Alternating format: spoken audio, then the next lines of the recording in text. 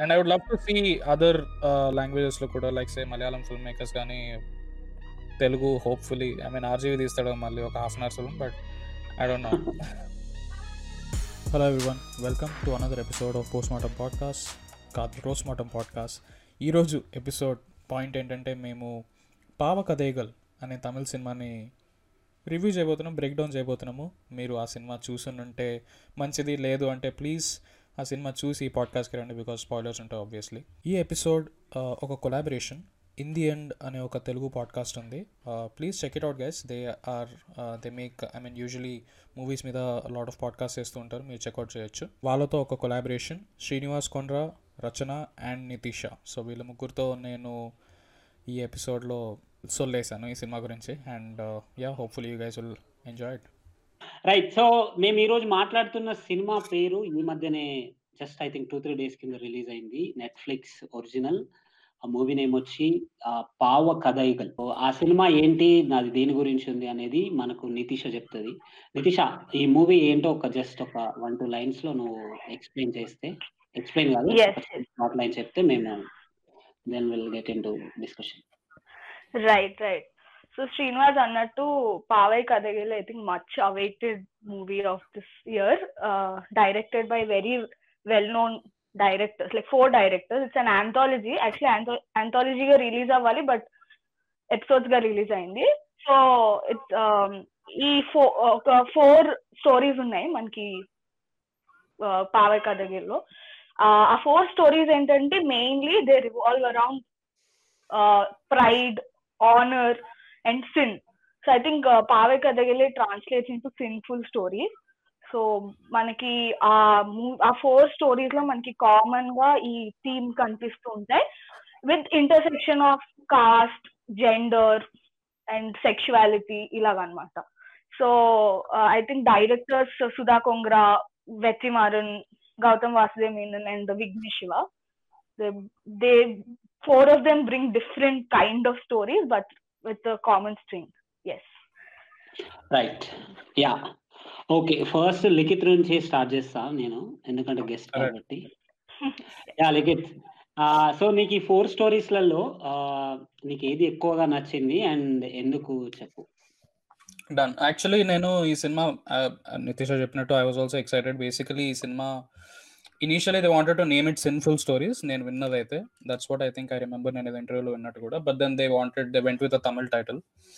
And ఈ cinema ఎప్పుడైతే ఈ డైరెక్టర్స్ అందరూ ఒక ఆనర్ అనే ఒక concept, because it's so grey కదా ఆనర్ అనే concept, it is so interesting. అంటే దాని మీద 4 కాదు, you can tell however number of stories, and వీళ్ళు 4 తీస్తున్నారంటే ఐ వాజ్ ఎక్సైటెడ్.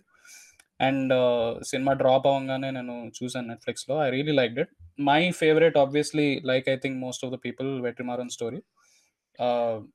ఎందుకంటే నాకు in generally like Vetrimaaran story telling ఎందుకు ఇష్టం అంటే, because it feels more real, it feels more authentic. And నాకు in generally I'm a fan of more dark stuff.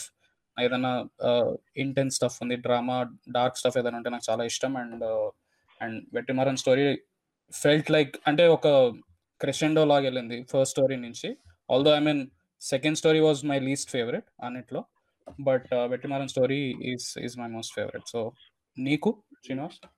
Yeah, నాకు first story Sudha Kongara's film, దాని పేరేంటి, తంగమా? దాన్ని ఎలా పలకాలి? తంగం అంటే ఏంటి? గోల్డ్, ప్రెషియస్, బంగారం.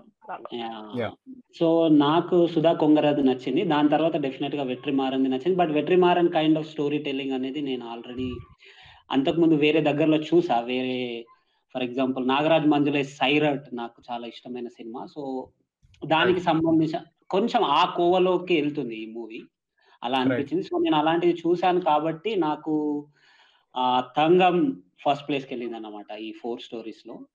నాకు దానికి నచ్చడానికి చాలా రీజన్స్ ఉన్నాయి, మనం డిస్కషన్ లోకి వెళ్ళినప్పుడు వెళ్దాము. ఎందుకంటే నాకు చాలా కాంప్లెక్స్ గా అనిపించింది ఆ ఫస్ట్ ఫిల్మ్. దాంట్లో ఒక్క విషయమే లేదు, చాలా విషయాలను చూపించడానికి ప్రయత్నం చేసింది సుధా కొంగర. అంటే కాంప్లెక్స్ గా ఉంది నాకు, జస్ట్ ఒక లైన్ ని పట్టుకొని వెళ్ళిన సినిమా కాదు మిగతా వాటినితో కంపేర్ చేస్తే.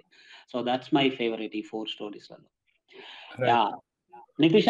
యా, సో సేమ్ లిఖిత్ లాగే నాకు కూడా వెట్రిమారన్ స్టోరీ చాలా బాగా నచ్చింది. And I think it was more real and ఆయన స్టోరీ టెల్లింగ్ కదా, that we also live in that pain. ఆ క్యారెక్టర్స్ ఏదైతే పెయిన్ లో ఉన్నారో we also witness and be in that journey. So చాలా ఇంపాక్ట్ఫుల్ గా చాలా నచ్చింది. And also comparatively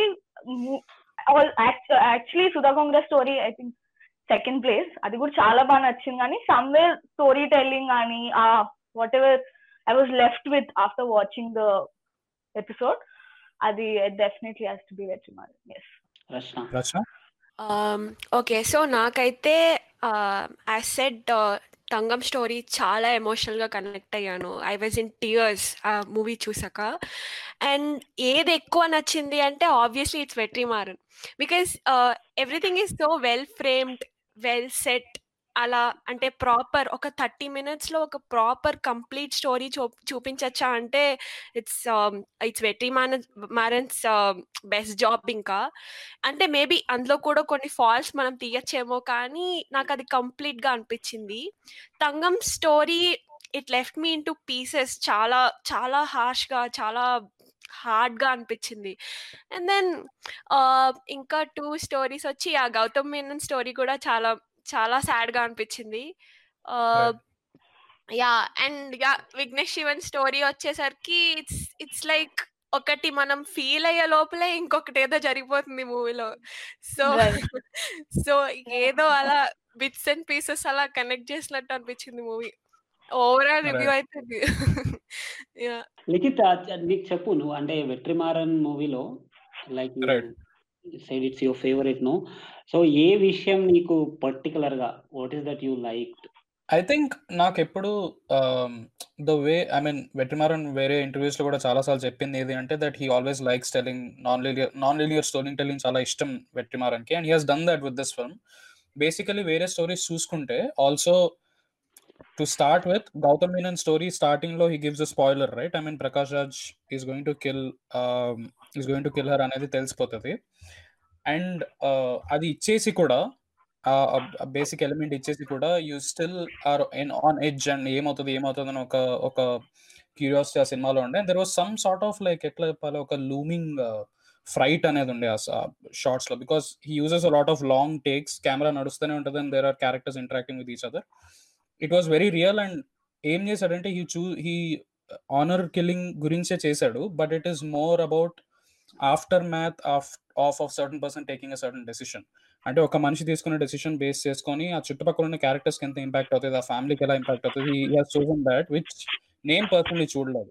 I've seen like ఇప్పుడు ఆనర్ కిల్లింగ్ అనేది రీజన్ జరుగుతుంది లేదా బ్రూటల్ గా జరిగింది అది ఇది అనేది, నాకు ఇది ఒక డిఫరెంట్ టేక్ అనిపించింది, లేదా different effect of an honour killing or effect of a specific decision అనేది నాకు చాలా బాగా నచ్చింది. And also obviously I mean, we will talk about performances, but they were incredible. Prakash Raj and shit, నేను పేరు మర్చిపోయాను ఒకటేసారి సెకండ్ కి. Sai Pallavi. I'm so sorry.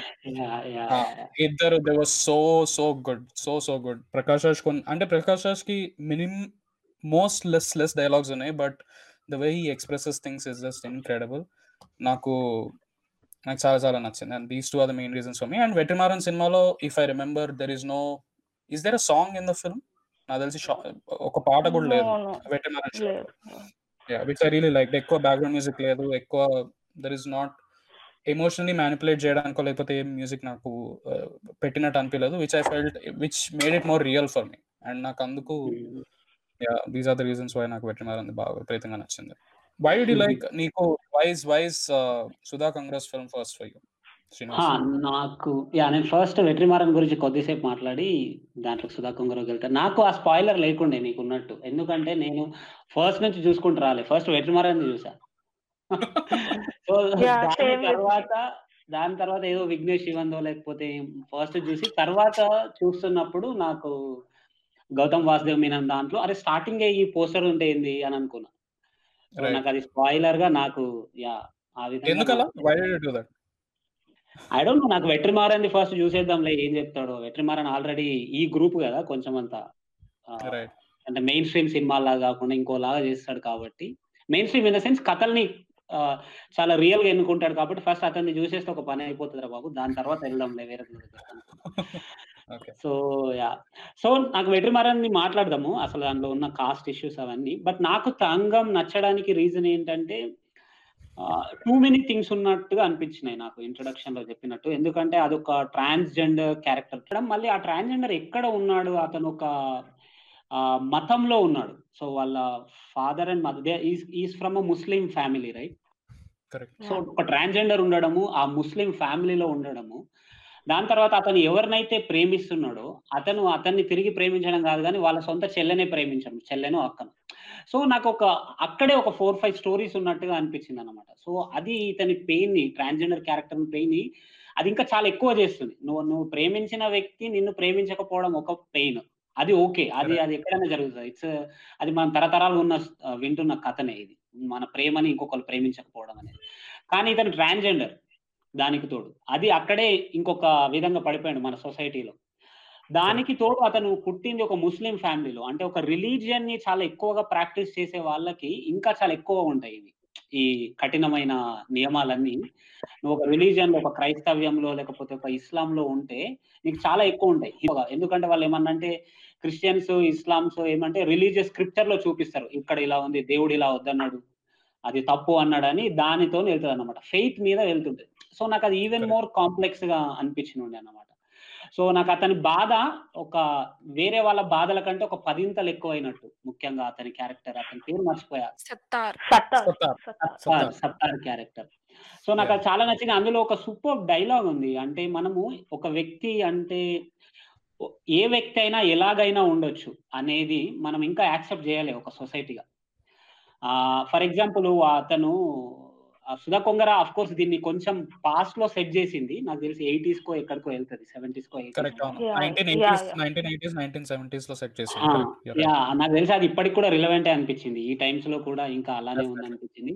So, అతను ఆ కార్డ్స్ దగ్గరనో అంటే ఆ రేషన్ షాప్ దగ్గరనో ఎక్కడనో నడుచుకుంటూ వస్తుంటే ఎవరో ఒక డైలాగ్ కొడతారు. అతను ఎందుకు ఎప్పుడు చూసినా అమ్మాయిలాగా నడుచుకుంటా ఇది చేస్తాడు అని ఒకడంటే, వాడెప్పుడు నిన్ను అనలేడు గదా! ఎప్పుడు చూసినా అబ్బాయిలాగా నడుచుకుంటూ వస్తావేంది అని. కరెక్ట్.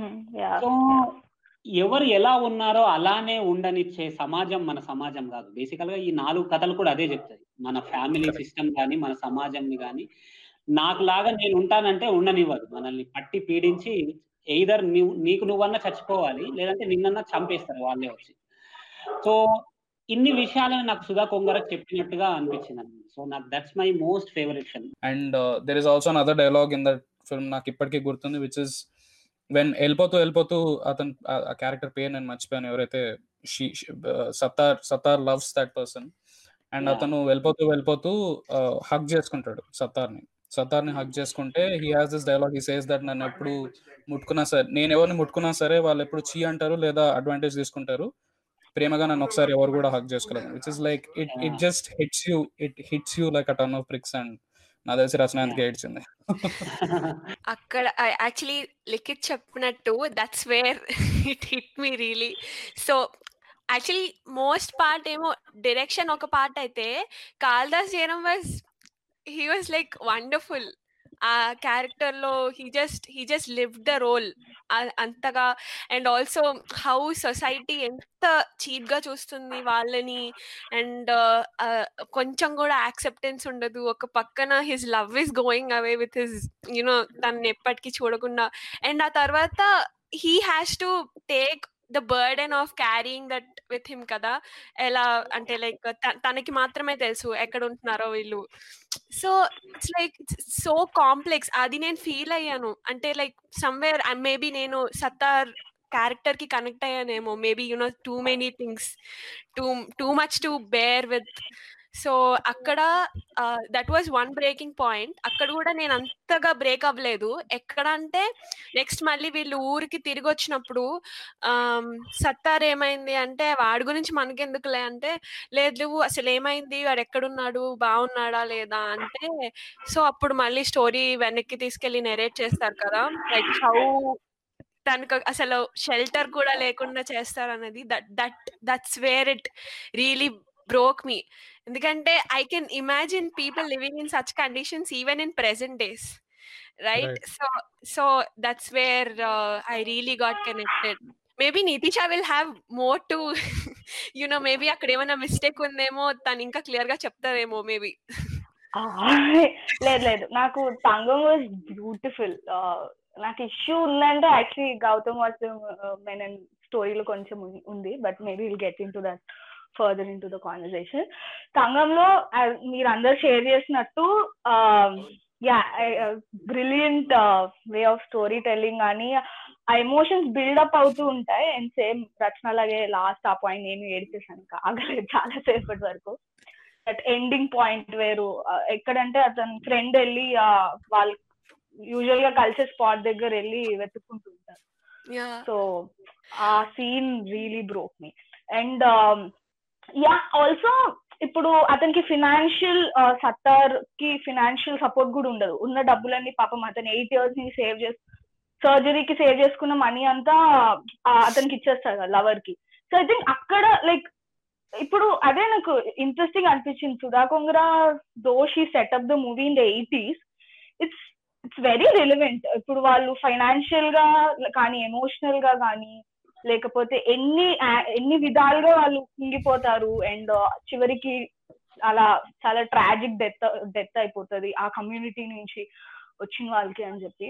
సో ఎటువంటి సపోర్ట్ సిస్టమ్ లేకుండా, ఫ్యామిలీ సపోర్ట్ అని ఫినాన్షియల్ సపోర్ట్ కానీ ఎటువంటి ఇది లేకుండా they just left on street. So very heartbreaking. కొంచెం నాకు the only thing that I felt about that film is ఒక నెగటివ్ అని కూడా కాదు, it just felt like last లో ఇంటింటికి వెళ్తున్నప్పుడు కొంచెం మెలోడ్రమాటిక్ అనిపించింది by the end of it. But most of the film I think was very real and it really moved me definitely. But వాళ్ళు తిరిగి వెనక్కి వచ్చినప్పుడు they had thought of honour killing చేసే ప్లాన్ లో ఉంటారు కదా ఈ కపుల్ ని. అవునవును, even I didn't get that. True. So how did they get away with that అని నాకు ఒక డౌట్. అంటే మేబీ వాళ్ళు అలా రెస్పాండ్ అయ్యే ముందే వీళ్ళే దే రిజెక్టెడ్ దెమ్ కదా, సార్ట్ ఆఫ్. వాళ్ళు కార్ లో నుంచి కూడా దిగకుండానే వెళ్ళిపోతారు ఇట్లా సత్తార్ ని మీరు అందరు కలిసి వీళ్ళ దగ్గర పేరెంట్స్ దగ్గర కార్ లో బేసికల్లీ ఎస్కేప్ అయిపోయారు. సో ఇనేవే సత్తార్ అక్కడ కూడా హెల్ప్ చేశాడు అనమాట వీళ్ళకి. Actually you are right. ఎలా అంటే చనిపోయా అంటే ఆ స్టోరీ వినగానే వాళ్ళు ఇంకా వాళ్ళకి ఏం ఫీలింగ్ వస్తుంది, ఇప్పుడు నాకు పుట్టిన కిడ్ కూడా ఒకవేళ సత్తార్ లాగా పుడితే వీళ్ళు తనని కూడా ఎలాగే ట్రీట్ చేస్తారు కదా అని చెప్పి, అండ్ ఆఫ్ కోర్స్ ఆ కనెక్షన్ ఉంటుంది కదా, అది విన్న వెంటనే వాళ్ళకి ఇంకా అక్కడ మనసు ఉండక వచ్చేస్తారు. So that was fantastic. ఆ పాప అంటే పుట్టిన వాళ్ళు ఎలా పెరుగుతారు అనేది నీకు తెలియదు కదా, సో ఇతను కూడా అలానే పెరిగితే అతన్ని కూడా మీరు చంపేస్తారు అనేది. That was fantastic. And also ఇది నాకు ట్విట్టర్ లో చాలా మంది ఇది చాలా వాయరిస్టిక్ గా ఉంది అని విన్నాను అన్నమాట తంగం ఫిల్మ్ గురించి. So anybody has any comments about it? Voyeuristic in what sense? I didn't get that. ఎందుకో అంటే వాళ్ళని అంటే వాళ్ళు మైనారిటీ సెక్షన్స్ కదా, సో వాళ్ళని అంత బ్యాడ్ పొజిషన్ లో చూపించి మనం ఎంజాయ్ చేస్తున్నామా, ఆర్ఎల్స్ మనం అలాగే కనెక్ట్ అవ్వాలని ఫీల్ అవుతున్నామా అలా. I don't think so. I don't know.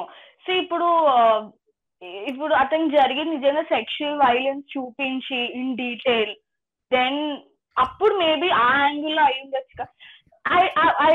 somehow I don't feel that is right. Maybe కొంచెం ఉండొచ్చు కానీ, but Sattar is more to the character కదా. లైక్ ఇప్పుడు అతని ఫిజికల్ లైక్ అతన్ని మొత్తం హోల్ స్టోరీ చూపించారు కదా ఆ షార్ట్ ఫిలిం లో. లైక్ అతని రిలేషన్ టు లవర్, అదే ఫ్రెండ్ గానీ, సిస్టర్స్, మళ్ళీ ఊర్లో వాళ్ళతో. So I think it was complete. It was not just narrowed down to that physical appearance or physical traits of his. So somewhere that's how I feel. Yeah. No, I didn't feel it was voyeuristic or exploitative.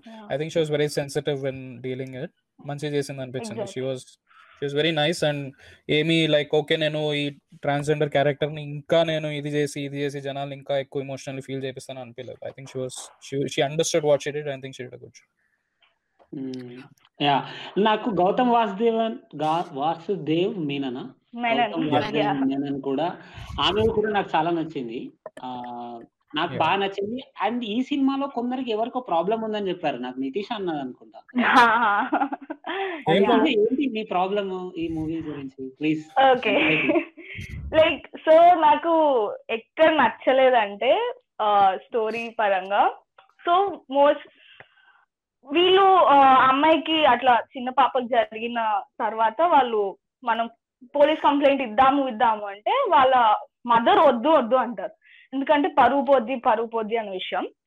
So and also last వరకు కూడా వాళ్ళు complaint ఇవ్వరు, and అతనికి punishment కూడా అదే అట్లా perpetrator కి punishment కూడా అతనికి like they castrate his private part, right? So నాకు ఎక్కడ లైక్ ఇప్పుడు మామూలుగా మన మూమెంట్స్ లో కానీ లేకపోతే in just social justice like framework sort of thing, they always tell that, you know, capital punishment, death penalty or things like this is never the, you know, long term solution. And atla and also ante they resort to this, and akkada entante what changed ani నాకు పెద్దగా అనిపించలేదు. Like of course Simran accept చేస్తుంది in the end, and also వాళ్ళ మొత్తం family accept చేస్తారు, కానీ వాళ్ళ దృష్టిలో ఆ పరువు అది అంటే బయటికి తెలిస్తే మన పరువు పోద్ది అని అనుకుంటారు. అండ్ చివరికి ఆ విషయం బయట పడదు, అండ్ అతని పనిష్మెంట్ కూడా ఒక very I don't know violent, they take that way. So నాకు ఎందుకు I mean that something I don't believe in, like whatever the justice, right? So అక్కడ నాకు కొంచెం ప్రాబ్లమేటిక్ గా అనిపించింది. సో అండ్ ఆల్సో ఇప్పుడు మనకి ఈవెన్ మనకి ఎవ్రీడే కేసెస్ లో కూడా బయటికి చెప్తే, ఇప్పుడు మన ఇంట్లో జరిగినా కూడా బయటికి చెప్తే చెప్పకూడదనే ఆలోచన ఉంటుంది కదా, మూవీలో కూడా అదే చేశారు. సో నాకు పెద్ద సో ఇట్స్ నాట్ గ్రేట్ అనిపించింది. బట్ అఫ్ కోర్స్ ఆ సిమ్రన్ క్యారెక్టర్ లో చేంజ్ మాత్రం ఎస్, దట్ అది చివరికి చూపిస్తారు. బట్ స్టిల్ అది కూడా నేనేమి ఏమంటారు నెగేట్ చేయట్లేదు, అది కూడా చాలా పెద్ద change. But yeah that's the problem I had. కానీ నాకు నితీష్ అన్నది ఏమనిపిస్తుంది అంటే, ఆ క్యాపిటల్ పనిష్మెంట్ అని అన్నావు చూడు, అది ఎప్పుడన్నా కానీ క్యాపిటల్ పనిష్మెంట్ ఒక స్టేట్ తీసుకోకూడదు అనేది ఒక పెద్ద ఆర్గ్యుమెంట్ అన్నమాట. అంటే స్టేట్ అంటే ఒక గవర్నమెంట్ ఎప్పుడన్నా కానీ క్యాపిటల్ పనిష్మెంట్ ఇవ్వకూడదు. నాకు అన్యాయం జరిగితే నేను ఒక రకంగా రియాక్ట్ అయితే దానికి ఒక అర్థం ఉంది, కానీ నన్ను నా స్టేట్ తీసుకొని నాకు వత్తాసు పలికి అందరిని ఎన్కౌంటర్ చేసేస్తా నేను అని స్టేట్ అనకూడదు, రాజ్యం అనకూడదు, గవర్నమెంట్ అనకూడదు, నరేంద్ర మోడీ అనకూడదు, ఉరి శిక్ష తీస్తారు. నాకు అన్యాయం జరిగితే నేను రియాక్ట్ అయిన దాన్ని బట్టి నాకు నేను ఏ దాంట్లో లీగల్లో పడుతున్నానా. ఇప్పుడు వాళ్ళ చెల్లిని అలా చేస్తే వాడు ఆ ప్రైవేట్ పార్ట్ ని కాస్ట్రేట్ చేస్తే వాడిని తీసుకుపోయి మళ్ళీ గవర్నమెంట్ జైల్లో వేస్తే దానికి అదొక లీగల్ దాంట్లో వస్తున్నట్టు మీనింగ్ ఉంది, కానీ గవర్నమెంటే వీడికి ఉరి శిక్ష వేసింది అనుకో అది తప్పు అవుతుంది. ఆ స్టేట్ తీసుకోవడం అనేది రాంగ్ అనేది జనరల్ గా ఉన్న ఆర్గ్యుమెంట్. బట్ ఇండివిజువల్స్ ఏ లెవెల్కి వెళ్తారు వైలెన్స్ లో అనేది ఆ రకంగా మేబీ గౌతమ్ మీనన్ చూపించిండొచ్చు ఆ మూవీలో, ఎందుకంటే ఒక యంగ్ బ్లడ్ తీసుకునేది. ఈ మూవీలో మీరు రచన అండ్ నితీష చెప్పాలి, ఆ బాడీ గురించి వాళ్ళ మదర్ చెప్తుంది కదా, తను ఆ ప్యూబర్టీ అయినప్పుడు మీ బాడీస్ మీవి, దీని మీద ఎవరికి హక్కు లేదు, అసలు చాలా బాగా చెప్తారు. నాకు చాలా నచ్చింది. మీ బాడీ కోసము చాలా మంది కన్నేసి ఉంచుతారు, అదే విధంగా వాళ్ళు ఇద్దరు మొగాళ్ళు కూడా కొట్టుకోవచ్చు మీ బాడీ కోసం. అంటే నాకు ఆల్మోస్ట్ మొగాళ్ళని జల్లికట్టులో చూపించాడు కదా సినిమాలో, అందరు కలిసి చివరికి జంతువు ఎవడు మనిషి ఎవడు అనే రీతిలో వెళ్ళిపోతారు కదా జల్లికట్టు మూవీ చివరికి వచ్చేది. అంటే మొగాళ్ళందరూ ఒక వైల్డ్ యానిమల్స్ లాగా నీకోసం రెడీ ఉంటారు, వాళ్ళ మధ్యలో వాళ్ళు కూడా కొట్టుకోవచ్చు నీకోసం అనేది ఒక అమ్మాయి శరీరం గురించి, ఒక ఉమెన్ బాడీ గురించి చెప్పేసి నాకైతే చాలా పర్సనల్ గా చాలా నచ్చింది. Did you guys hear something like that? అంటే along those lines అట్లాంటివి మీరు మీ లైఫ్ లో విన్నారా, లేదా మీకు నచ్చిందా నచ్చలేదా? యా మీ ఒపీనియన్ విందామా? నేనైతే ఎప్పుడు మా ఫ్యామిలీ మెంబర్స్ నుంచి వినలేదు. నేను వినలేదు. సో బేసిక్గా ఏంటంటే అక్కడ విన్నప్పుడు ఏంటి, సిమ్రన్ చాలా ఫార్వర్డ్ థింకింగ్ గా అలా అనిపిస్తుంది ఒక సెకండ్. అది కూడా ఏంటి, ఇద్దరు ఆడపిల్లలు ఉన్నప్పుడు పెద్దమ్మాయి ఒక ప్యూబర్టీ లెవెల్కి వచ్చినప్పుడు తనకి మాత్రమే చెప్తుంటుంది ఈ విషయాలన్నీ, రైట్? సో నువ్వు ఇలా జాగ్రత్తగా ఉండాలి, నువ్వు వేసుకునే డ్రెస్ ఇలా ఉండాలి, నువ్వు ప్రతి నిమిషం కాన్షియస్ గా ఉండాలి అని చెప్తుంది. నెక్స్ట్ మినిట్ కొంచెం ఫార్వర్డ్ థింకింగ్ కి వెళ్ళిపోయి షీ విల్ బీ లైక్ నీ బాడీ, నీ రైట్, ఎవరిని అసలు చెయ్యనివ్వకూడదు, యోర్ ఆనర్ అలా చెప్తుంది. చెప్పినప్పుడు okay yeah Simran is doing అంటే సేయింగ్ సంథింగ్ నైస్ అనుకుంటాం. నెక్స్ట్ మళ్ళీ ఈ విషయం జరిగిన తర్వాత she doesn't stay true to, అంటే మేబీ యూనో ఆ బ్యాక్వర్డ్ థింకింగ్ అనేది తనకి మళ్ళీ వచ్చేస్తుంది అనమాట. నాకు ఒకటి మూవీలో ఒక పాయింట్ ఇప్పుడు నితిషా చెప్పిన తర్వాత నాకు అనిపిస్తుంది ఏం అచీవ్ చేసింది మూవీ ఎట్ ది ఎండ్ అని నాకు ఒకటి అనిపిస్తుంది. అంటే maybe she conquered her own thoughts Simran, అదొక్కటేనా? ఆర్ ఎల్స్ అంతేనా? అంటే like or else maybe they could have approach the police, maybe societal లెవెల్లో ఏమైనా చేంజ్ అలా. అది నాకు ఇప్పుడు నితిషా చెప్తుంటే నాకు అది వెలుగుతుంది. అలా అది చేయలేదు కదా, జస్ట్ తన మైండ్ లో తను అనుకున్న థాట్స్ ని తను కాంకర్ చేసి, అది ఇట్స్ యాక్చువల్లీ సిమ్రన్ స్టోరీ చెప్పాలి అంటే. బేసికలీ పుష్ చేయాలి అనుకుంది బట్ చేయలేదు. That's the ultimate thing that they showed. And వాళ్ళు ఎప్పుడు కూడా నితిష చెప్పింది కరెక్టే, దట్ దే నెవర్, వాళ్ళ ఆర్క్ ఎప్పుడు కూడా it doesn't go into that direction of లేదు మేము as a family we're going to take it. At least దగ్గర వ్యక్తులకి, చలో పోలీస్ కంప్లైంట్ కూడా పక్కన పెట్టాయి, దే డోంట్ ఈవెన్ టెల్ వాళ్ళ ఇంటికి వచ్చే దగ్గర వ్యక్తులు చుట్టాలు ఎవరైనా సరే వాళ్ళు కూడా చెప్పడానికి ఇష్టపడదు, right Simran? So that would have been the next level of it. But I think they stuck till that, చంపాలనుకుంది బట్ చంపలేదు, లేదా పుష్ చేయాలనుకుని చేయలేదు, అంతే. That's what they told ultimately. And continuous గా తను ఆ అమ్మాయికి స్నానం చేయిస్తుంటది కదా, అక్కడికి వాష్రూమ్ తీసుకెళ్ళి ఆ గాయాలన్నిటిని ఇంకా తుడిచేస్తే అంటే అది ఆమె తీసుకోలేకపోతుంది యాజ్ అ మదర్ గా. అది చాలా ఎక్కువ అవమానంగా ఫీల్ అవుతున్నది. యాక్చువల్ గా ఆ పాపతో తనెంత బాధపడుతున్నది చూడడం కంటే కూడా తన పరువు ఎక్కడ పోతుందనే బాధనే తనకు ఎక్కువ ఉన్నట్టుగా అనిపించింది నాకు మూవీలో. సిమ్రాన్ అయితే నాకు ఆ టైంలో చాలా ఘోరంగా అనిపించింది చూస్తే, ఇలా చేస్తుంది ఏంది అంటే అదే కదా సిమ్రన్. ఇప్పుడు మీరు ఇందాక అడిగారు మీ ఇంట్లో ఇట్లా విన్నారా అని, బట్ ఇప్పుడు సిమ్రన్ ని కూడా మనం బ్లేమ్ చేయలేము. She also ultimately part of the patriarchal system. And ఆమె కూడా కాస్టిస్ట్ అంటే ప్యూర్ గా, అందుకే నాకు ఆమె ఇప్పుడు ఒక మూమెంట్ లో ఇందాక రచన అన్నట్టు ఫార్వర్డ్ థింకింగ్ అనిపించి నీ బాడీ మీద నీదే హక్కు అనిపిస్తుంది. The next moment she saying నువ్వు బ్యూటిఫుల్ గా ఉండాలి, నీ బాడీ నువ్వు ప్యూర్ గా ఉంచుకోవాలి అంటుంది. So I couldn't like, so ఇప్పుడు ఎట్లా అంటే ఆమె నీ బాడీ మీద నీదే హక్కు అని చెప్పి ఒక 10 మెట్లు ముందుకు వేసిన విత్ ఇప్పుడు ప్యూర్ గా ఉంచుకోవాలి, బ్యూటిఫుల్ గా ఉంచుకోవాలి, ఇట్లా నీకు పీరియడ్ ఉన్నప్పుడు దూరం, I know she's following back again. So నాకు అది పెద్ద అనిపించలేదు.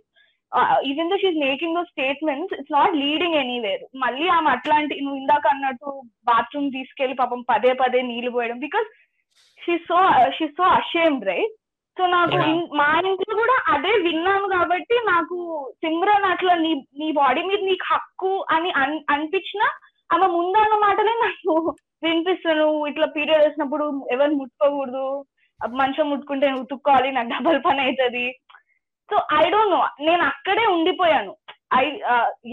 I hope you guys are getting. Understood. But Simran was incredible. నాకు తన పర్ఫార్మెన్స్ మాత్రం చాలా నచ్చింది. The second time when she takes her in, and మళ్ళీ అదే శ్రీనివాస్ చెప్పిన సీన్ ఎప్పుడైతే she's trying to wash it off so to say, ఆ సీన్ మాత్రం she did incredible.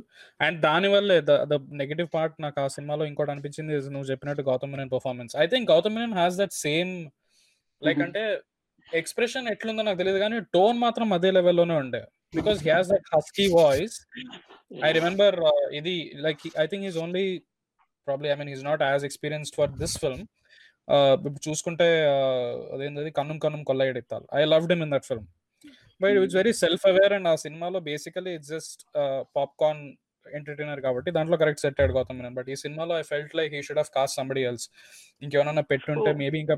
And at the same time when you have somebody like Simran who's doing it so well, and even the kids వాళ్ళు కూడా చాలా బాగా చేస్తుండే. Felt like Gautham Menon acting కొంచెం pale అయింది అనిపించింది, బట్ చలేగా పాపం.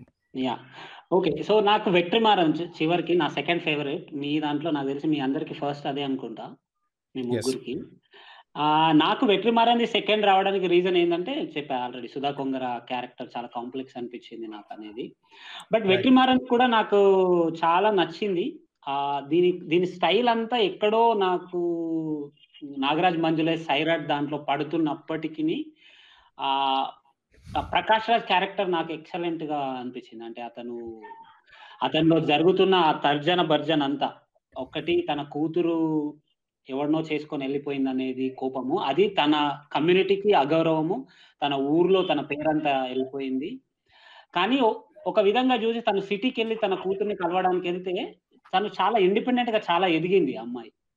చాలా రైట్. ఎదిగింది. పెద్ద యా ఇంటిలో ఉంటుంది. తన కారు తను నడుపుకుంటుంది. చూస్తే అసల ఆ 'ప్రకాష్ రాజ్‌కి' అందనంత ఎత్తులో ఉండిపోయింది తను. కరెక్ట్. కానీ, కానీ నువ్వెంత ఎత్తుకెదిగినా కులంని దాటి ఎదగలేవు నువ్వు. అది 'ప్రకాష్ కరెక్ట్. రాజ్' ప్రతిరూపం అన్నమాట. నువ్వెంతన్నా ఎత్తుకెదుగు. Yeah! You are absolutely right. And ఆ సీన్ వేర్ ఇస్ దట్ ఆ కుల గజ్జిది ఎగ్జాంపుల్ చూపించింది. I really love that scene where నాకు ఫస్ట్ అది అర్థం కాలేదు. బట్ ఆ తర్వాత అర్థమైంది దట్ తన హస్బెండ్ ఎప్పుడైతే వచ్చి గ్లాస్ ఆఫ్ వాటర్ ఇస్తాడో, ప్రకాష్ రాజ్ తీసుకోడు. చేత్తో కూడా తీసుకోడు. అక్కడ పెట్టు అంటాడు. నేను తర్వాత తాగుతా అంటాడు. మరి he doesn't even drink. And then తర్వాత మెన్షన్ చేస్తాడు వాళ్ళ కొడుకు. నేను ఇచ్చే నీళ్ళు కూడా నువ్వు తాగవు. నా కూతుర్ని నా వైఫ్‌ని ఎలా పంపిస్తాను నేను? నా వైఫ్, నా పిల్లోడు, నేను ఇప్పుడు ఫాదర్ నేను అది ఇది అని. That conversation was very good. And అప్పుడు నాకు ఎలిగింది. Oh! This is the reason why he is not even accepting water అని. సో లైక్ నాకు నచ్చింది అంటే ఆఫ్టర్ మ్యాచ్ చూపిస్తారు కదా ఇప్పుడు ఐ థింక్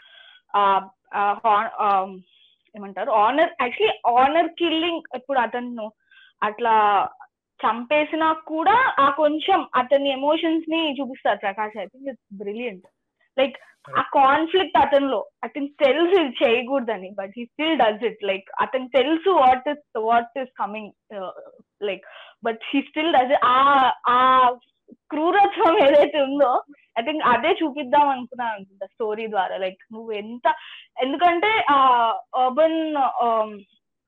అతను అర్బన్ లైఫ్ స్టైల్ చూసినా కూడా అతనిలో ఈ మార్పు రాకుండా తను తీసుకెళ్లి చంపేయడం అనేది నాకక్కడే నితీష్ చెప్పిన పాయింట్ దగ్గర యాక్చువల్‌గా నేను చెప్దాం అనుకున్న పాయింట్ ఏంటంటే, అతనిలో ఈ కాన్ఫ్లిక్ట్ ఉన్నది అన్నట్టుగా మూవీలో చూపిస్తాడు. కానీ కాన్ఫ్లిక్ట్ ఉందా అనేది నా ప్రశ్న. ఎందుకంటే అతనికి కులానికి కులం ఇలా ఉండకూడదు. మనం అందరం ఒకటే. నా కూతురు వేరే వాళ్ళని పెళ్లి చేసుకున్నా ఓకే అనే మనస్తత్వమే అతనికి ఉంటే, అతను అదే ఊర్లో ఇంకొకరికి జరిగింది గదా! ఆ పిల్లోడొచ్చి అంటాడు. మాకు జరిగినప్పుడేమో నువ్వు అలా మాట్లాడావు. నీ కూతురికి జరిగేసరికంటే నువ్వు బేబీ షవర్ చేయిస్తున్నావు అని అంటాడు గదా! సో, ప్రకాష్ రాజ్‌కి అసల అటువంటి యాటిట్యూడ్ ఉందా? లేదా? అనేది నా పెద్ద ఎందుకంటే అతను ఆల్రెడీ వేరే వాళ్ళకి జరిగితే ఇతనెళ్లి గట్టిగా పోరాడి దాన్ని నాశనం చేశాడు. అటువంటి ఇంకొక పెళ్ళినో, దేన్నో. వద్దు అన్నాడు. తన కులం నుంచి దాటితే. సో, ఆ మనస్తత్వం ప్రకాష్ రాజ్‌కి ఆల్రెడీ ఉన్నది. అతను కుల గజ్జి ఉన్నవాడే. అందుకోసమే తన కూతురు ఎంత ఎదిగినా, లేకపోతే ఏం జేసినా అవన్నీ కూడా పట్టింపు లేకపోవడానికి కారణం ఏందంటే, ఆ కులంలోనే అతను ఉండిపోతున్నాడు కాబట్టి. సో, నాకెక్కడో ఆ కాన్ఫ్లిక్ట్ ఉంది. అతను బాధపడుతున్నాడు. తన కూతురిని అలా చేయకూడదనుకుంటున్నాడు అనేది అని అనుకుంటున్నాడు అన్నట్టుగా మూవీలో చూపించిండు. కానీ, నాకెందుకో అతను నిజంగా జూస్తే రియల్‌గా సినిమాలో గాకుండా బయట జూస్తే 'ప్రకాష్ రాజ్‌కి' ఆ మాత్రము గిల్ట్ కూడా ఉన్నదో లేదో అని నాకు డౌటొచ్చిందండి. ఓకే. అంటే ఏమో ఇప్పుడు మధ్యలో మనకి చిన్న సీన్ ఉంటది. తను యోగా చేస్తుంటే దే ఎక్స్చేంజ్ స్మైల్స్ అండ్ అతను వెళ్ళిపోవడానికి ట్రై చేస్తుంటాడు. సో అప్పుడు మళ్ళీ సాయి పల్లవి అడుగుద్ది, ఎందుకు నువ్వు అప్పుడు వెళ్ళిపోవడానికి ట్రై చేసావు అంటే, నువ్వు ఇంత ఎత్తు ఎదిగిపోయావు, ఇప్పుడు నీకంటూ ఒక లోకం సృష్టించుకున్నావు అంటాడు. I think that's very important. నీకంటూ నువ్వు ఒక వేరే ప్రపంచంలో ఉన్నావు. మేబీ ఆ ప్రపంచం అతను వెళ్ళిపోవడానికి ట్రై చేయాలనుకున్నా మేబీ ఈ కులం, ఈ పరువు మళ్ళీ అతను వెనక్కి లాగి తన ఊరికి తీసుకెళ్ళాడు. So and also another dialogue where he says అంటే ఆబ్వియస్లీ ఉన్న మైండ్ సెట్, కుల మైండ్ సెట్ అనేది ఆబ్వియస్లీ పోదు. కానీ ఒక విధమైన ప్రేమ ఉంది కూతురు మీద అనేది ఎప్పుడు చెప్తాడంటే వెన్ హీస్ పాయిజన్ ఇచ్చేసి బయటకు నడుచుకుంటూ వస్తూ ఉంటాడు ప్రకాష్ రాజ్. అండ్ దెన్ అంటే అతనే చెప్పుకుంటున్నాడు దట్ ఇది ఇస్తే తొందరగా చచ్చిపోతారు అని ఆ ముసలాయన చెప్పాడు. బట్ ఇది ఇంత స్లోగా ఇంత పెయిన్ఫుల్ గా ఉంటుందని నాకు తెలియదు అది ఇది అని. He says that I don't know, that is like a glimpse of maybe regret అనుకుంటున్నాను నేను. దట్ ఉంది ఎస్ మనిషికి లోపల, but he still goes. Exactly last short లో అనిపిస్తుంది like before the animation starts ఏమైన తర్వాత అని that last short that he's regretful somehow but he has to do, అంటే ఎట్లా అంటే హెల్ప్లెస్నెస్, నేను ఇది నాకు ఇది తప్ప వేరే ఆప్షన్ లేదు, నా సొంత కూతురు నేను చంపేసుకున్నాను అన్న బాధ ఎక్కడో లాస్ట్ షార్ట్ లో కనిపించింది. అండ్ వాట్ ఇస్ దట్, నాకు ఒక్క చిన్న డౌట్ ఉంది ఆ సినిమాలో. లాస్ట్ లో ఒక ముసలాయన బయట కూర్చొని ఉంటాడు, అండ్ ప్రకాష్ రాజ్ అతనికి తలూపి పంపించేస్తాడు, అండ్ అడిగి కూర్చుంటాడు. ఏం చెప్తాడంటే ఊర్లో చెప్పమని చెప్తున్నాడు, లేకపోతే వాట్ వాస్ ద ఇండికేషన్? నాకు తెలిసి ఆ మందు ఇచ్చింది ఆ ముసలతనే అనుకుంటా. కరెక్ట్, అవును, లైక్ పని అయిపోయింది అన్నట్టు సిగ్నల్ ఇచ్చినట్టున్నారు. అంతే అంతే, పని అయిపోయింది ఇంకా డన్ అన్నట్టు. Rachana you have any points? And yeah, she runs away from the family కదా. ఊర్లోనే ఒక అబ్బాయిని లవ్ చేసి, ఆర్ ఎల్స్ మేబీ బయట అబ్బాయినో ఎవరినో తక్కువ జాతి అబ్బాయిని ఒక అబ్బాయిని లవ్ చేసి, she runs away to Chennai. తనంటూ ఒక బ్యూటిఫుల్ హౌస్ కట్టుకుంటుంది, she drives her own car, she has developed so much, right? So అంత డెవలప్ అయిపోయి అసలు ఫ్యామిలీతో అన్ని టైస్ కట్ చేసుకున్న అమ్మాయి, like Prakash Raj doesn't even know where she lives. ఎలా తెలుసుకుంటాడు అంటే తన అల్లుడు so and so Facebook friend ద్వారా ఈ అమ్మాయి ఇక్కడ సో అండ్ సో ప్లేస్ లో ఉంటుందని తెలుసుకొని he comes to her, right? అంత వదిలేసి వెళ్ళిపోయిన అమ్మాయిని వెళ్ళి తిరిగి మళ్ళీ ఊరికి తెప్పిస్తాడు. ఎందుకు? There are a lot of reasons here. ఏంటి అంటే సాయి పల్లవితో పాటు he has 3 other kids, no 4 other kids, ఇద్దరు కూతుర్లు ఒక అబ్బాయి, రైట్? ఆ అబ్బాయికి కాలేజ్ చాలా కాలం మాన్పించేస్తాడు చదువుకోనికుండా. ఇద్దరు అమ్మాయిల్ని చదువు పూర్తిగా ఆపేస్తాడు. పెద్దమ్మాయికి పిల్లలు పుట్టేసిన తర్వాత హస్బెండ్ వెనక్కి పంపించేస్తాడు. ఈ అమ్మాయి ఇలా వేరే అబ్బాయిని పెళ్లి చేసుకుని, and also she's carrying a low born, right? So like they Sai Pallavi can live without caste, but these people cannot, right? They are living in this village, they are accustomed to conditions, right? So ఇంకేంటంటే ఇతను ఒక కుల పెద్ద, village లో ఏమైనా కులాంతర వివాహాలు జరిగితే వెళ్ళి ఆపి వాళ్ళని ఆనర్ కిల్లింగ్ వరకు చేసే పరిస్థితిలో ఈయన ఉంటాడు.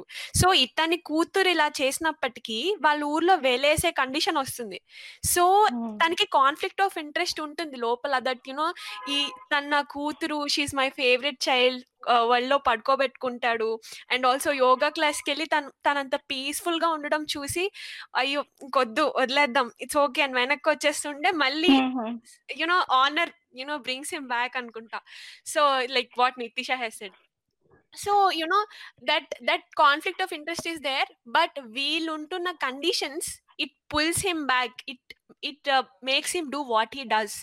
So I think ఒక మేబీ పేరెంట్స్ కి అట్లీస్ట్ మనం ఇప్పుడు అంటే I'm not in any way నేను అసలు జస్టిఫై చేయట్లేదు, బట్ ప్రకాష్ రాజ్ చేసింది మాత్రం it's because he's living in that kind of ఆ కులగజ్జి ఉన్న సొసైటీలో ఉంటున్నాడు కాబట్టి హీ డింట్ థింక్ అదర్వైజ్, ఇంకొక చాయిస్ లేదు అని చెప్పి he had to do it.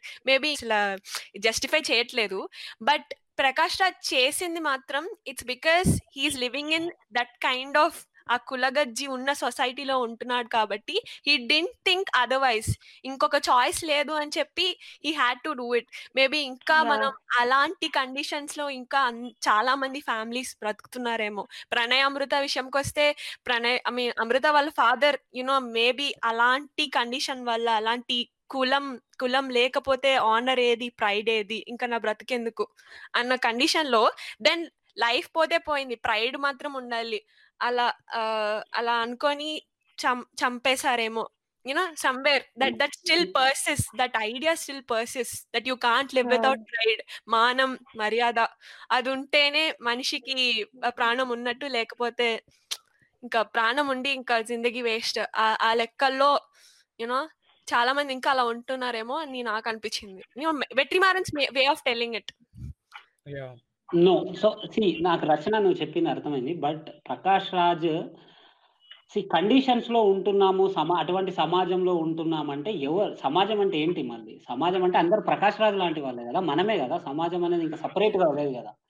So Prakash రాజ్కి ఆల్రెడీ ఆ కులం ఉంది, ఉంది కాబట్టే వేరే వాళ్ళు కులాంతర వివాహాలు చేస్తుంటే వెళ్ళి వద్దంటున్నాడు, వాళ్ళ పెళ్లిలను చెడగొడుతున్నాడు, అది తప్పంటున్నాడు, అది మన కులానికి అవమానం అంటున్నాడు. Prakash Raj himself is a casteist. కానీ ద ఓన్లీ కాన్ఫ్లిక్ట్ ఈజ్ అది తన కూతురు కాబట్టి ఆ నాన్న కూతుర్ల ప్రేమ అతనికి అడ్డం వస్తుంది తప్ప కులము కాదు, కులాన్ని బట్టి కాదు. అతను కులాన్ని బట్టి మంచోడేం కాదు, కులపరంగా అది చెడ్డోడే, కులపరంగా కులగజ్జి ఉన్నోడే, కులపరంగా వేరే వాళ్ళ సంతోషాలని దుఃఖంగా మారుస్తున్నవాడే. కానీ తన దగ్గరికి వచ్చేసరికి ఆ కాన్ఫ్లిక్ట్ తన కూతురు కాబట్టి అంతే తప్ప it's not about caste. Is never worried about caste. అంటే ఏంటి, కాస్ట్ పోవాలనే ఉద్దేశం ఉన్న మహానుభావుడేం కాదు ప్రకాష్ రాజ్. సో సమాజం అంటే సమాజం సపరేట్ గా ఉంటదని నాకు అనిపించింది. సమాజంలో అందరు ప్రకాష్ రాజ్ లాంటి వాళ్ళే, ఆ అమృత ప్రణయ్ల తల్లిదండ్రులు లాంటి వాళ్ళే ఉంటారని నాకు అనిపిస్తుంది. సో నాకు అందుకోసమే డౌట్ వచ్చింది అనమాట, నిజంగా ప్రకాష్ రాజ్కి ఆ రిగ్రెట్ ఎక్కడ ఉన్నది? తన కూతుర్ని చంపేస్తున్నానని మాత్రమే ఉన్నదా, కులాన్ని బట్టి చంపేస్తున్నానని మాత్రం ఉన్నదా అనేది? అది లేదు, ఖచ్చితంగా కాస్ట్ వల్ల చంపేస్తున్నానన్న ఇదైతే లేదు. కాస్ట్ వల్ల చంపుతున్నాడు కాబట్టి ఆ ధైర్యం చేశాడు. Because he wants to erase that. ఆ లో బాండ్ తనకొద్దు, తన ఫ్యామిలీ మళ్ళీ తిరిగి ఆ ప్రైడ్ లో బ్రతకాలి అని చెప్పి he goes to that extent. మళ్ళీ మా కుల సమాజంలోకి వెళ్ళాలి, మళ్ళీ మన కులం గొప్పదనే దాంట్లోకి వెళ్ళాలి, తిరిగి కులం సమాజంలో కలుపుదాం అనుకునే క్యారెక్టర్ ప్రకాష్ రాజ్. అంతేగాని తనేమో ఆ పరిస్థితుల వల్ల తను అలా అయిపోయాడంటే ఆ పరిస్థితులను క్రియేట్ చేస్తుంది ప్రకాష్ రాజ్ లాంటి వాళ్ళే కదా. ఆల్సో నాకు అనిపించింది అతను మళ్ళీ మేబీ అతను కావాలనుకుంటే ఆ పని ఇతను సిటీలోనే చేయొచ్చేమో, బట్ ఇంటికి తీసుకొచ్చి ఊర్లో చేసి మేబీ ఇట్స్ లైక్ ఆన్సరబుల్. చూడు నేను లైక్ మా కూతురునైనా స్పేర్ చేయలేదు అన్నట్టు మేబీ నాకు అట్లా అనిపించింది. ఆన్ కాంట్రాస్ట్ టు సైరాట్ కదా, సైరాట్ అయితే వాళ్ళు ఉన్న ప్లేస్ కి వెళ్ళి అక్కడ చంపేస్తారు, బట్ ఇక్కడ అయితే ఇంటికి పిలిచి అంతా పెట్టి ఫంక్షన్ అని చెప్పి అంటే చుట్టాలను పిలిపించి so it's like answerable to ఒకే షాట్ లో మొత్తం అందరికి చూపించచ్చు అని చెప్పి. వన్ మోర్ పాయింట్ లాస్ట్ ఎక్కడైతే like I think Likhith mention this point about background music. Vetrimaaran ఈ తన ఒరి పర్వ్ అనుకుంటా ఏదో, నాకు స్టోరీ సో దట్ అక్కడ ఏంటంటే ఒక సీరియస్ గా ఒక సీన్ జరుగుతుంటుంది కదా, like she's in pain, serious pain లో ఉంటుంది, and also one mother is actually door lock చేసి తన కూతురికి ఏమవుతుందని. ఐ థింక్ అక్కడ చాలా క్రెడిట్ ఇవ్వాలి ఆ సీన్ కి. బ్యాక్గ్రౌండ్ మ్యూజిక్ అస్సలు ఉండదు. ప్రకాష్ రాజ్ విల్ బి అక్కడ మధ్యలో నడుస్తూ ఉంటాడు, లైక్ టెన్షన్ గా ఎప్పుడు అంటే like something has to end, ఈ రోజు ఏదో ఒకటి జరగాలి, ఎండ్ అవ్వాలనుకుంటాడు.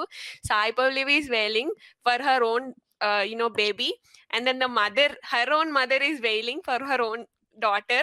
So ఇద్దరు మధ్యలో he'll be walking tensed గా.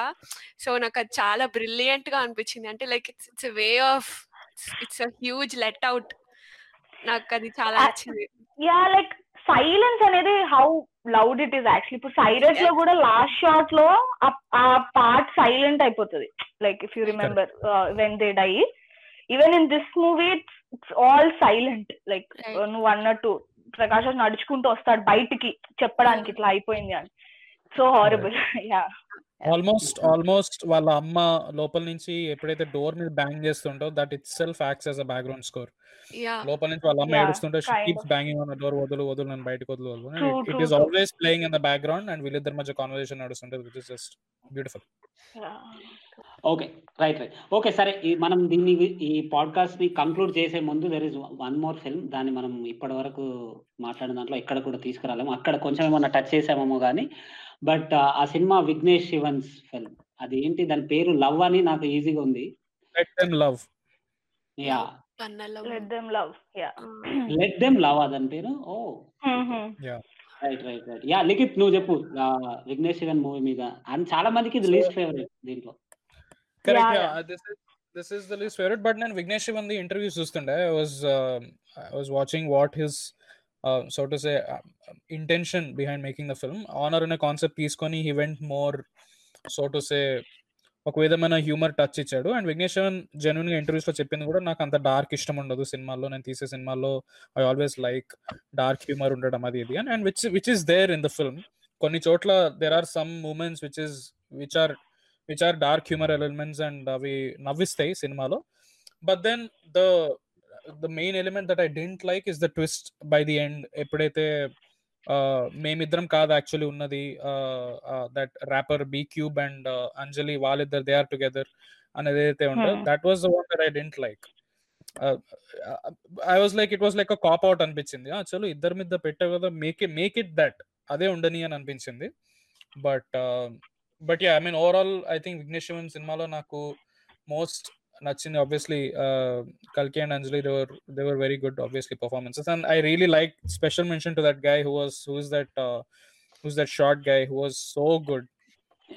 So good. He has a very strong voice also, so చాలా హెల్ప్ అయింది అతని పర్ఫార్మెన్స్ కి. And the way he switches in between, మధ్యలో ఎప్పుడైతే అంజలి ఒక క్యారెక్టర్ ఎప్పుడైతే చనిపోయి ఉంటుంది ఆ కార్నర్ లో ఏడుస్తూ ఉంటాడు, అండ్ దెన్ కల్కి ఈజ్ వాచింగ్ హిమ్ క్రై, చూస్తూ ఉంటది వాడి డ్రామా చేయడం is very very good. And so అట్లా బిట్స్ అండ్ పీసెస్ గా నాకు నచ్చింది. But obviously because the other films are so good, it just fell short అనిపించింది నాకు. నాకు వాళ్ళ ఫాదర్ క్యారెక్టర్ నచ్చింది ఆ మూవీలో, విఘ్నేష్ శివన్ దాంట్లో. వాళ్ళ డాడీ ఫస్ట్ ఓపెనింగ్ షాట్ అతని మీదనే అవుతుంది అనుకుంటా. అతను ఏంటంటే ఇలా బయటకి చాలా పోజ్ కొట్టే ఇంటర్ కాస్ట్ మ్యారేజెస్ చేసే గొప్ప లీడర్. అటువంటి లీడర్లు నేను ఎంతమందిని చూస్తాను మన దగ్గర, చాలా గొప్ప చెప్తారు. అదే వాళ్ళ సొంత దగ్గరికి వచ్చేసరికంటే అది వేరే ఉంటది. దీనికి ఇంకొక ఎక్స్ట్రీమ్ ఎగ్జాంపుల్ చెప్పాలంటే, అంటే వేరే వాళ్ళది ఇంటర్ కాస్ట్ మ్యారేజ్లు చేస్తూ వేరే వాళ్ళకి చాలా గొప్పోడు అని చెప్పుకొని తన సొంత దానికి వచ్చేసరికి ఎలా రియాక్ట్ అవుతారు అనేది చెప్పాలంటే మన తెలుగులోనే చాలా అద్భుతంగా వచ్చిన సినిమా ఉంది. ఆ సినిమా రంగస్థలం, సుకుమార్ డైరెక్షన్ లో వచ్చింది. సో సుకుమార్ రంగస్థలంలో చాలా మనకు ఫస్ట్ లో అంత విలన్ గా జగపతి బాబుని చూపిస్తారు, ఆ విలేజ్ లార్డ్ గా లేకపోతే ఒక ఫ్యూడల్ లార్డ్ గా ఉన్నట్టు. కానీ అసలైన దొంగ ఎవడు సినిమాలో అంటే ప్రకాష్ రాజ్ క్యారెక్టర్. అండ్ ప్రకాష్ రాజ్ ఎవడు ఒక విధంగా చెప్తే చాలా గొప్ప లీడర్, దట్టు ఎర్ర జెండా పట్టుకున్నాడు. ఇంకా ఎర్ర జెండా పట్టుకున్నాడు, నాయకులను తయారు చేస్తున్నాడు, రామ్ చరణ్ ని తయారు చేసిండు, రామ్ చరణ్ వాళ్ళ అన్నని తయారు చేసి జగపతి బాబు ఈవిల్, అతని మీదకి మీరు పదండి, అతని మీద మనం విజయాన్ని సాధించాలన్నట్టుగా చూపిస్తాడు. కానీ నిజమైన దొంగ ఎవరంటే ఎర్ర జెండా ముసుగులో ఉన్నది ప్రకాష్ రాజ్. అతను కూడా ఇలాంటి ఇంటర్ కాస్ట్ మ్యారేజ్లు చేపించే బ్యాచ్, ఇంటర్ కాస్ట్ మ్యారేజ్లు చేపించి చైతన్యాని కోసం పోరాడదాం పదండి, ప్రొటెస్టులు చేసే బ్యాచ్ అన్నమాట. సో నాకు ఇది చూసినప్పుడు అతను గుర్తొచ్చాడు అనమాట. వాళ్ళ ఫాదర్ క్యారెక్టర్ లాంటి వాళ్ళు చాలా మందిని చూస్తాం మనం లీడర్స్ గా పోజు కొట్టేవాళ్ళు. అదే నీకు సాయి పల్లవి దాంట్లో వెట్రిమారన్లో మనకు విలన్ డైరెక్ట్ గా తెలుస్తున్నాడు, వీడు వచ్చి నన్ను కొడతాడరా అని అర్థమవుతుంది. కానీ ఈ లీడర్స్ ఇంటర్ కాస్ట్ మ్యారేజ్లు చేపించి నిజంగా వాళ్ళే కులంలో ఉండే లీడర్స్ మనకు డైరెక్ట్ గా కనబడరు.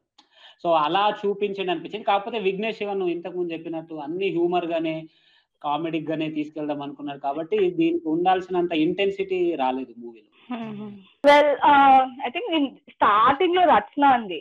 మనం ఈ స్టోరీకి వచ్చేసరికి మనం ఒకటి ఫీల్ అయ్యే లోపు అక్కడ ఇంకేదో జరుగుతుంది. So that's very I don't know, sync అవ్వలేదు. So yeah, like there were too many elements for such an intense theme. I felt like he's trying to do something, he's trying to make a point where sarigga deliver avvaledu. Also yeah, oka manchi representation undi.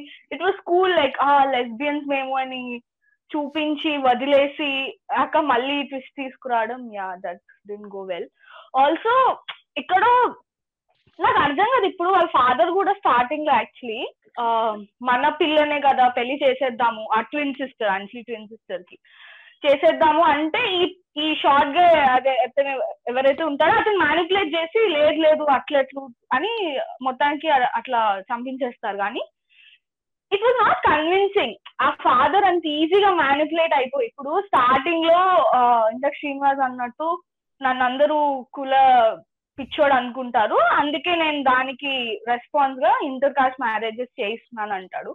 తర్వాత వాళ్ళ అమ్మాయి దగ్గరకు వచ్చేసరికి కూడా మన పిల్లే కదా చేయించేద్దాం ఏముంది అంటే హీ గెట్స్ మ్యానిపులేటెడ్. లాస్ట్ లో మళ్ళీ అంజలి వచ్చి ఆమె అదే అంజలి చనిపోయిన ఆమె కాకుండా ఇంకో అంజలి వచ్చి ఇంకో డైలాగ్ చెప్తే మళ్ళీ హీ గెట్స్ మ్యానిపులేటెడ్ అని వదిలేస్తాడు. I don't know, it was not convincing enough the character, the father character especially. Yeah, last lo it was not like it చాలా సినిమాటిక్ స్టైల్ లో తీసాడు అనిపించింది విఘ్నేష్ శివన్. లైక్ లాస్ట్ లో కూడా ఏదో చిన్న తర్వాత ప్యారిస్ వెళ్ళిపోయి ర్యాప్ నేర్చుకున్నాడు father. Silly, it was very silly. Like I don't know, like మామూలు కమర్షియల్ మూవీకి ఇట్లా సెట్ అవుతుంది, కానీ ఆల్సో ఈ 3 స్టోరీస్ ముందు ఇది చాలా ఫెయిల్ అయిపోయింది స్టోరీ. ఆ ఫాదర్ క్యారెక్టర్ చాలా ఫికల్ మైండెడ్, అసలు ఏది ఒకటి పట్టుకొని నిక్కచ్చిగా ఉండే మనిషి కాదు. సో అది అర్థం కాలేదు నాకు. నితీష్ అలాగే నాకు కాన్ఫ్లిక్ట్ వచ్చింది. ఏంటి తను కూతుర్ని అంటే డాటర్ ని within fraction of seconds okay చంపేద్దాము వేసేద్దాము అనుకున్న అతను లాస్ట్ లో వచ్చి మళ్ళీ ఒక చిన్న ఎమోషనల్ డైలాగ్ వేసినప్పటికీ ఓకే మైండ్ మారిపోయిందా. అదే అదంతా అయిపోయి okay she in some kind of trauma కదా, అంటే వాళ్ళ సొంత సిస్టర్ చనిపోయింది, వాళ్ళ నాన్నే చంపేశాడు, అదే ఇంట్లో చంపేశాడు, అదంతా అయింది. తిరిగి మళ్ళీ వచ్చి మళ్ళీ జోష్ గా ఎంజాయ్ చేస్తూ ఓకే ఫ్రీడమ్. అది నాకు అసలు very improperly established. Songs, background songs కూడా ఒకసారి ఏడుపు సాంగ్ వస్తుంది, ఇంకోసారి లాస్ట్ జాలీ అయిపోయారు. ఏంటో అదే అంటే మళ్ళీ దట్ ఫాదర్ ఇస్ క్రయింగ్ ఆ సాంగ్ లోని, వాడేమో కూర్చొని ఆలోచించుకుంటూ ఏడ్ చేస్తూ, అంటే క్షుద్ర పూజలు చేసి మరీ కూతుర్ని చంపేస్తాడు. బట్ అంత అయిపోయిన తర్వాత మళ్ళీ వాడికి ఎమోషన్స్ ఉంటాయి, మళ్ళీ లాస్ట్ లో మళ్ళీ వాడే మారిపోతాడు. So very very improperly establish story. Maybe Vignesh Shivan కి ఇంకా టైం కావాలేమో, ఒక 2 hours ఎక్కువ ఇస్తే ఇంకా బాగా చూపించేవాడేమో, కానీ 30 minutes లో మాత్రం very very bad film. And apparently actually he wrote it as a feature film and then win on Vignesh Shivan ఆ సినిమాని. I think that's the reason why చాలా తొందరగా క్యారెక్టర్స్ చేంజ్ అయిపోవడం అన్నట్టు, ఫాదర్ క్యారెక్టర్ ఇట్లా ఇష్టం వచ్చినట్టు చేంజ్ అయిపోవడం, because he's a leader, and leader అట్లా 2 నిమిషాల్లో ఒక డైలాగ్ చెప్పగానే మారిపోతున్నాడు, ఆపేస్తున్నాడు జనాల్ని. Exactly, it doesn't make any sense. So if it was a feature film, I think he would have added more scenes to make that convincing ఏమో. But yeah, B-Cube rap అయితే నాకు నచ్చింది బై, నాకేదా రైట్. ఓకే, సో కంక్లూడ్ చేద్దాం. నాకు overall గా నాకు ఈ సినిమా దేని గురించి అనిపించింది అంటే, ప్రతి కథలో కూడా అమ్మాయిల వైపు నుంచి కథలన్నీ చెప్పినట్టుగా అనిపించింది. ఇప్పుడు ఫస్ట్ దాంట్లో ఆ ట్రాన్స్ ఉమెన్, తను ఉమెన్ అవ్వాలనుకుంటుంది. తర్వాత సాయి పల్లవి కూతురు, తర్వాత ఇక్కడ ఈ లీడర్ ఇద్దరు కూతుర్లు, తర్వాత ఈవెన్ గౌతమ్ మేనన్ మూవీలో కూడా కూతురు గురించి, అన్ని వైపులా ఒక స్త్రీకి సంబంధించిన కథలని తీసుకొని చెప్పడానికి ప్రయత్నం చేశారు అనిపించింది నాకైతే. ప్రతి కథలో అది మెయిన్ ఎలిమెంట్ లాగా అనిపించింది. నాకు అది నచ్చింది కూడా ఆ విషయం, ఎందుకంటే మన సమాజంలో ఉమెన్ కి ఉన్న ఆ ప్రాబ్లమ్స్ కానీ, ఉమెన్ ని ఎలా చూస్తాం అనేది ఆఫ్ కోర్స్ అందరికి తెలిసి పెద్ద డిబేట్. బట్ ఈ కథలకు సంబంధించి ఓన్లీ కథల విషయంలో మాట్లాడితే కూడా కులానికి సంబంధించిన, లేకపోతే ఒక సెక్షువాలిటీకి సంబంధించిన, లేకపోతే దేనికి సంబంధించిన ఎక్కువగా సఫర్ అయ్యేది మళ్ళీ ఉమెన్ అన్నట్టుగా నాకు అనిపించింది ఈ మూవీస్ అన్నిటిని చూస్తే. నువ్వు ఇప్పుడు ప్రకాష్ రాజు చాలా సార్లు కుల సమాజంలో కులాన్ని గురించి ఏమంటారంటే, అప్పర్ కాస్ట్ అతను లోవర్ కాస్ట్ అమ్మాయిని పెళ్లి చేసుకుంటే ఎక్కడో చాలా పెద్ద గొడవలు జరిగినట్టుగా తక్కువ చూసాను నేను. కానీ లోవర్ కాస్ట్ అబ్బాయిని చేసుకుంది అనుకో, అప్పర్ కాస్ట్ అమ్మాయి, అప్పుడు దాని పరిణామాలు చాలా తీవ్రంగా ఉంటాయి. అది హత్యల వరకు వెళ్ళడానికి కారణం ఏంటంటే, అప్పుడు ఏమనుకుంటారంటే, again it is coming from వాళ్ళు పెద్దవాళ్ళు, అంటే అప్పర్ కాస్ట్లు లోవర్ కాస్ట్ వాళ్ళని రేపులు చేయొచ్చు మన ఇండియాలో, అది వాళ్ళకి గొప్పతనంగా ఫీల్ అవుతారు. అదే ఒక అప్పర్ కాస్ట్ అమ్మాయి లోవర్ కాస్ట్ వాళ్ళని పెళ్లి చేసుకోవడం అనేది అవమానంగా ఫీల్ అవుతారు అన్నమాట. సో వీళ్ళు అవమానంగా ఫీల్ అవుతున్నా, గొప్పలుగా ఫీల్ అవుతున్నా, లేకపోతే ఏమన్నా ఫీల్ కానీ అక్కడ సఫర్ అవుతున్నది మొత్తము స్త్రీ సమాజము, అమ్మాయిలు, ఉమెన్ అనే దాన్ని తీసుకొని ఈ 4 కథల ద్వారా కూడా అది ఎక్కువగా చెప్పినట్టుగా నాకు అనిపించింది. ఇప్పుడు ఒక రేప్ జరిగినా, లేకపోతే ఒక సెక్షువాలిటీకి సంబంధించి జరిగినా, లేకపోతే ఇంకేదో జరిగినా, కులం జరిగినా, ఎక్కడో అత్యంత ఎక్కువగా బాధపడుతున్నది అమ్మాయిలు, ఆడవాళ్ళు, ఉమెన్ అనేది ఓవరాల్ గా ఆ రకంగా చెప్పినట్టుగా అనిపించింది నాకు. అందరు కూడా అదే ప్రధానంగా తీసుకొని చెప్పారు అన్నట్టుగా నాకు అనిపించింది. ట్రూ. అండ్ నాకు హోల్ సిరీస్ లో హార్డ్ హిట్టింగ్ డైలాగ్ ఏంటంటే, ద థర్డ్ స్టోరీ సిమ్రన్ అంటది, లైక్ తనకి తోసేద్దామన్న ఆలోచన వచ్చినప్పుడు తను ఒక డైలాగ్ చెప్తుంది, దట్ మన ఆడవాళ్ళలోనే మన కులము మతము అన్ని మనం నడిచే విధానం కానీ మన మాటలు కానీ అన్ని మనమే ముందుకు తీసుకెళ్తాం ఆడవాళ్ళు. మనం ఎప్పుడు వదిలించుకోవడానికి ట్రై చేయొద్దు అన్నట్టు అంటది. I don't know, it was very hard hitting that dialogue, very intense. And ఇప్పుడు శ్రీనివాస్ చెప్పిన దానికి I think I could relate that to that dialogue. that we can అంటే ఇంగ్లీష్ ట్రాన్స్లేట్ సబ్టైటిల్స్ లో we should never unburden ourselves అని అంటారు. So like we cannot unburden those all of these things. Yeah, right. Rachana, final thoughts. Definitely a decent attempt. చాలా మంచి attempt, నాకైతే చాలా నచ్చింది. More and more anthologies రావాలని నేను అనుకుంటున్నా. నాకైతే యునో ఇలాంటి స్టోరీస్ ఎంత మనం సొసైటీకి తీసుకొచ్చి ఎంత మంచి వేలో, like Vetrimaaran's storytelling and way of storytelling is you know చాలా రీచ్ ఉంటుంది ఆయనకి. సో అలాంటి ఫిల్మ్స్ ఎక్కువ వస్తే మేబీ యునో సమ్వేర్ తెలియని వాడికి అట్లీస్ట్ కొంచెం కాన్షియస్నెస్ వస్తుందేమో అని అనిపిస్తుంది నాకు. So yeah, definitely I like this film a lot. Right. And I think Netflix should do more of these. Naku I remember last నేను ఇట్లాంటి anthology చూసింది is ghost stories, I think, which I didn't like. yeah, right. And I think completely like Tamil, and I would love to see other languages lo kuda, like say Malayalam filmmakers gaani, Telugu hopefully. I mean RGV తీస్తాడు మళ్ళీ ఒక half an hour film, but I don't know.